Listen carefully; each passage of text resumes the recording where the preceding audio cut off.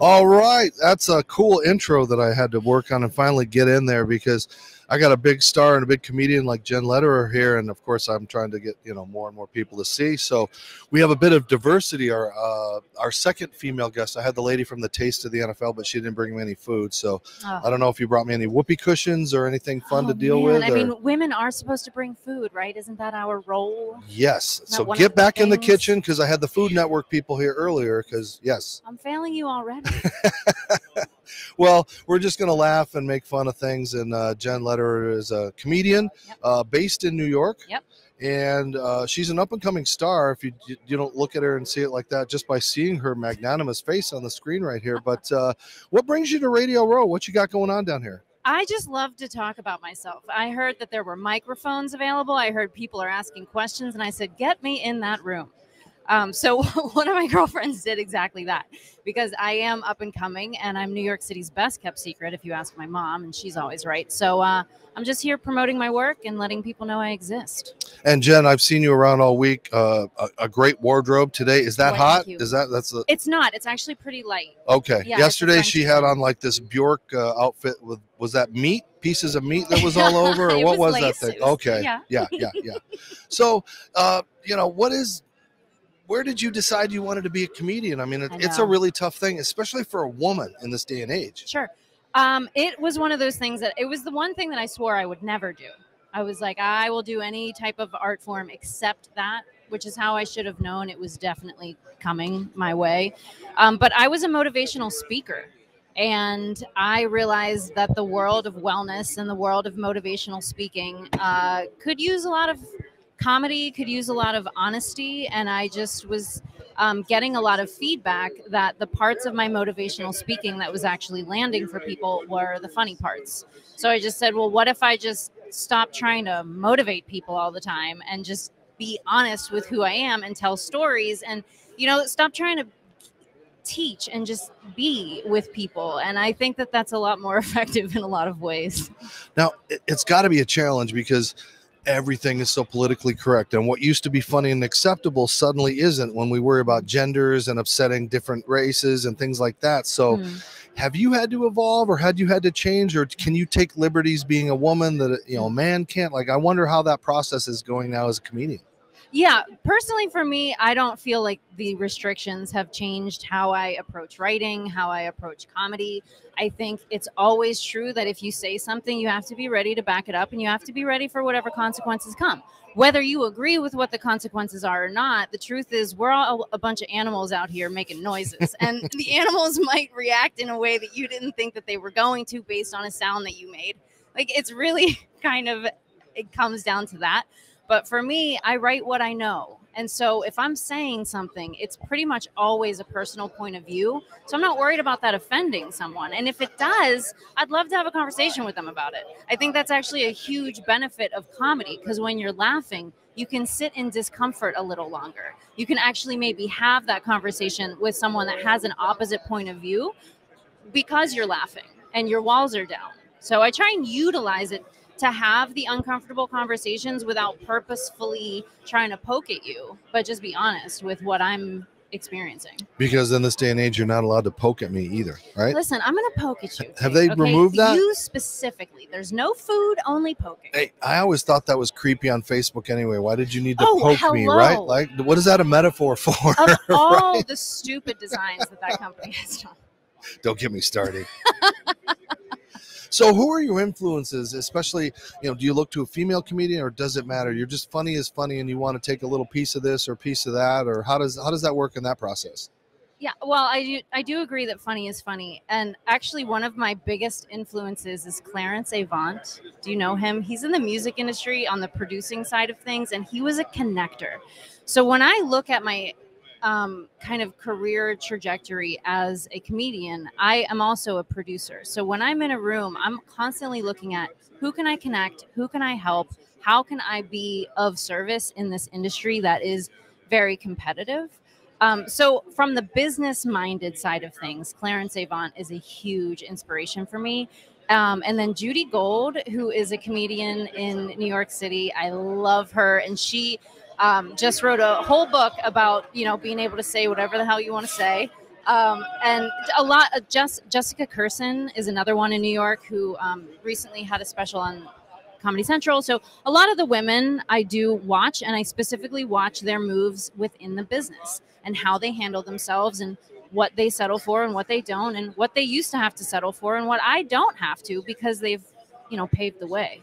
When you see a comedian a couple years ago who, you know, kind of got blackballed for a little bit for what he said and things he'd done to women and things like that, do they deserve a second chance? Do they? I know he just had another special. I didn't watch it. I'm not going to support it. So what are we supposed to do now? I know. Oh, the word deserve is a hard one for me. Deserve, here's the thing. I don't have to watch your material, and that's what I can control. What that guy goes on to do for the rest of his life, I can actively say, I unsubscribe from you. I'm never going to be in the audience supporting you. I'm never going to be on stage after you, right? So as a comedian, I have to know my integrity and not get mad at the fact that somebody else exists. Like, I can't erase people from the earth. Unfortunately, Dave, I don't have those powers as of yet, because I do want to stay out of jail. Well, you know, I've experienced a little bit, and I'm not claiming to be a perfectionist or perfect at it, but I actually did stand up, you know, in San Diego a few months ago. I call it sit down because I'm on my butt. You know, and you know, it was the most nerve-wracking thing I've ever done, because in your mind, you practice your jokes, and then you get out there and you're looking at the audience, and I'm thinking, what are they thinking about this legless dude? And so I came out and I'm like, yeah, hey ladies, yeah, you know what? That's right. My male part drags the ground when I walk. You guys know what I'm talking about. And that kind of broke the ice of that. So like, do you know immediately if you've got the audience, or do you know that this is going to be a tough room? I can pretty much know before I even get on stage, you know, what the room energy is like, where I am in the lineup based on how many drinks they've had up until that point, you know, because the room shifts throughout the hour and a half as well. But there's a line between, do you shift your content as you go to kind of try and get the audience, or do you barrel down and, you know, commit to what it is you're doing and let it get awkward? And both things are right and both things are powerful, but you kind of have to know which one. Like, do I work with this audience, or are they wrong? Right? Some audiences are just like, y'all are tripping right now. Did you forget you came to a comedy club? I'm not going to stop telling these jokes. The joke is right. You are wrong. I wanted to ask you, I'm going to be at the Lee Steinberg party Saturday. I know Adam Sandler's going to be there. Do you feel like people that know you're a comedian think you have to be funny every second of the day? They're going to meet you. Okay, make me laugh, pretty girl. You're a funny comedian. Haha. Like, I mean, because it's your job. Sure. And aren't we all wanting to do our jobs at all times? Every day of every moment. Yeah, that is something that people think. And the truth is, comedians are some of the most overthinking, anxious, insecure people. And so when we're not on stage, if you come up to us, it's actually like, like, what are you going to say? Are you going to attack me? I'm not on all the time. Yeah, you know, Will Ferrell. I was around Will Ferrell with Kenny Mayne at ESPN for a brief time, and you see that. You're like, make me laugh. You're Will Ferrell. Do something funny. Do it. But it's just like, oh, he's a dude. So you shouldn't have to be a police officer 24/7 or a fireman or whatever. So I get that. So what about you? What's the big thing you want to do? What's coming up in the works? I think you have a tour coming up. How can people watch you, find you, look at your videos, think if, you know, they'll judge if you're funny or not? Yeah, you can judge. You can leave comments. You can let me know, and I'll decide if I care about your opinion. See how that works? So you can follow me at Jenn Lederer, and I'm JennLederer.com. I do have a tour coming up through Europe. I'm going to Prague and Amsterdam and Berlin and Barcelona. It's going to be a time. And I do daily videos. They're called daily doses, and I do little 30-second videos to make you laugh. Today, I'm up to 255 days in a row of videos. So I don't know why I'm so masochistic, but I did commit to a year of daily videos. That's a lot. So go support those. And when you go to a foreign country, because I was just thinking, do you have to, because our humors are different. So how do you customize something that they're going to laugh at if they don't speak well or understanding that humor? How do you prepare for that? Yeah. Again, back to your funny is funny. A lot of things do translate. And currently, the world finds Americans to be very interesting. So when an American gets on the stage, they automatically want to hear my point of view because it is wild in America compared to the way they are looking at what is happening over here. They want to know everything. It's like gossip hour. They're like, tell me everything. How did you make it out? What is happening over there? So they're very interested in my point of view that way. And then again, I'm talking about relationship stuff. I'm talking about women empowerment stuff and going against the grain. That's universal, experiences that people can relate to. And personal experience. I'm sure you make fun of yourself. I make fun of myself all the time. It eases up, especially not having legs, when I say, hey, hire the handicap. They're fun to watch. Hey. And they look at me and they're like, you can't say that. And I'm like, why can't I say that? Right. And you can probably get away with saying some certain things and talking about women's bodily functions and relationships and things like that, that if I said it, no, you can't, you're not a woman. You can't say that. You're not entitled. So I'm wondering, how do you battle with juggling what's, as far as sensitive issues or topics for females, especially given this is about a Me Too and those kind of situations? I mean, when I write a joke, obviously the main point is to make you laugh, like that at the end of the day. And what people maybe don't understand is a comedian is a lot like a lawyer in that our job is to find the best angle for this argument. That doesn't mean that the angle is my opinion all the time, right? So it's my job to say, okay, do I want to talk about this really heated women empowerment or, my body, my right type of thing? Number one, is it funny? That's first of all. Number two, why am I saying it? Am I saying it just to get a rise out of you, or is there something more behind it? If there's something more behind it, I'm for it. If it's just to get a rise, it's weak sauce. It's not that funny. You're not that funny. Do better. All right. If I said, you got a minute, Jen, give me one of your best mini routines. Could you do something for our audience? All right. So here's the thing. You cannot lose your virginity, Dave. Okay. No. First of all, you know exactly where you left that shit. That's why you're pretending you lost it. Well, I'm still waiting to lose it. So what are you doing tonight? Hey, stealing something. I'm in trouble. Here comes security. No. All right. Where are you going to be next? That people can besides the tour, Yeah, I'm in New York City. So I'm doing clubs in New York City all the time when I'm not in Europe.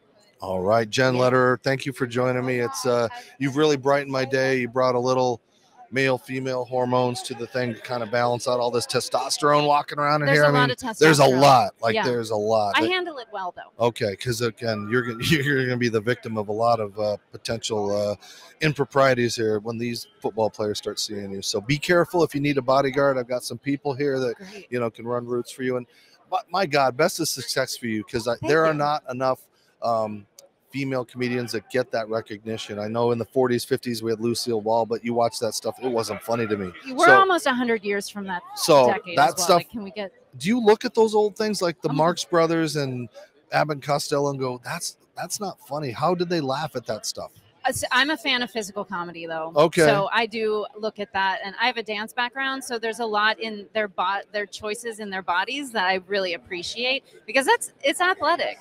People don't realize how athletic that kind of thing is. Well, then get big and let's get you on Dancing with the Stars. Let's do it. They won't put me on Dancing with the Stars. Some sort of prejudicial we could do it thing. Together. We could do it together. All right. Jenn Lederer joining me here on Radio Row. Dave Stevens, the fun and laughs just keep coming.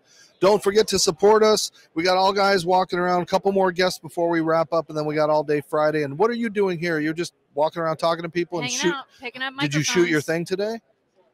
No, not yet. Okay, You're going to be in it. You got to be consecutive. So if you take a day off, it ruins it, right? I'm not going to take a day off. It's like playing Angry Birds and you forget to feed that bird that day and it dies and flies away. It's not gonna happen. So, all right, Jenn, thanks for joining us. Dave Stevens here on Radio Row. You're watching the most interesting, fun, unique people that you can find on Radio Row. You can get all that other stuff on ESPN and Fox, but we get the inside scoop on all of these people. So thank you, guys. We'll see you soon. Live at Radio Row at Super Bowl 56. Dave Stevens, one-man banding it here with my crew. We'll see you soon.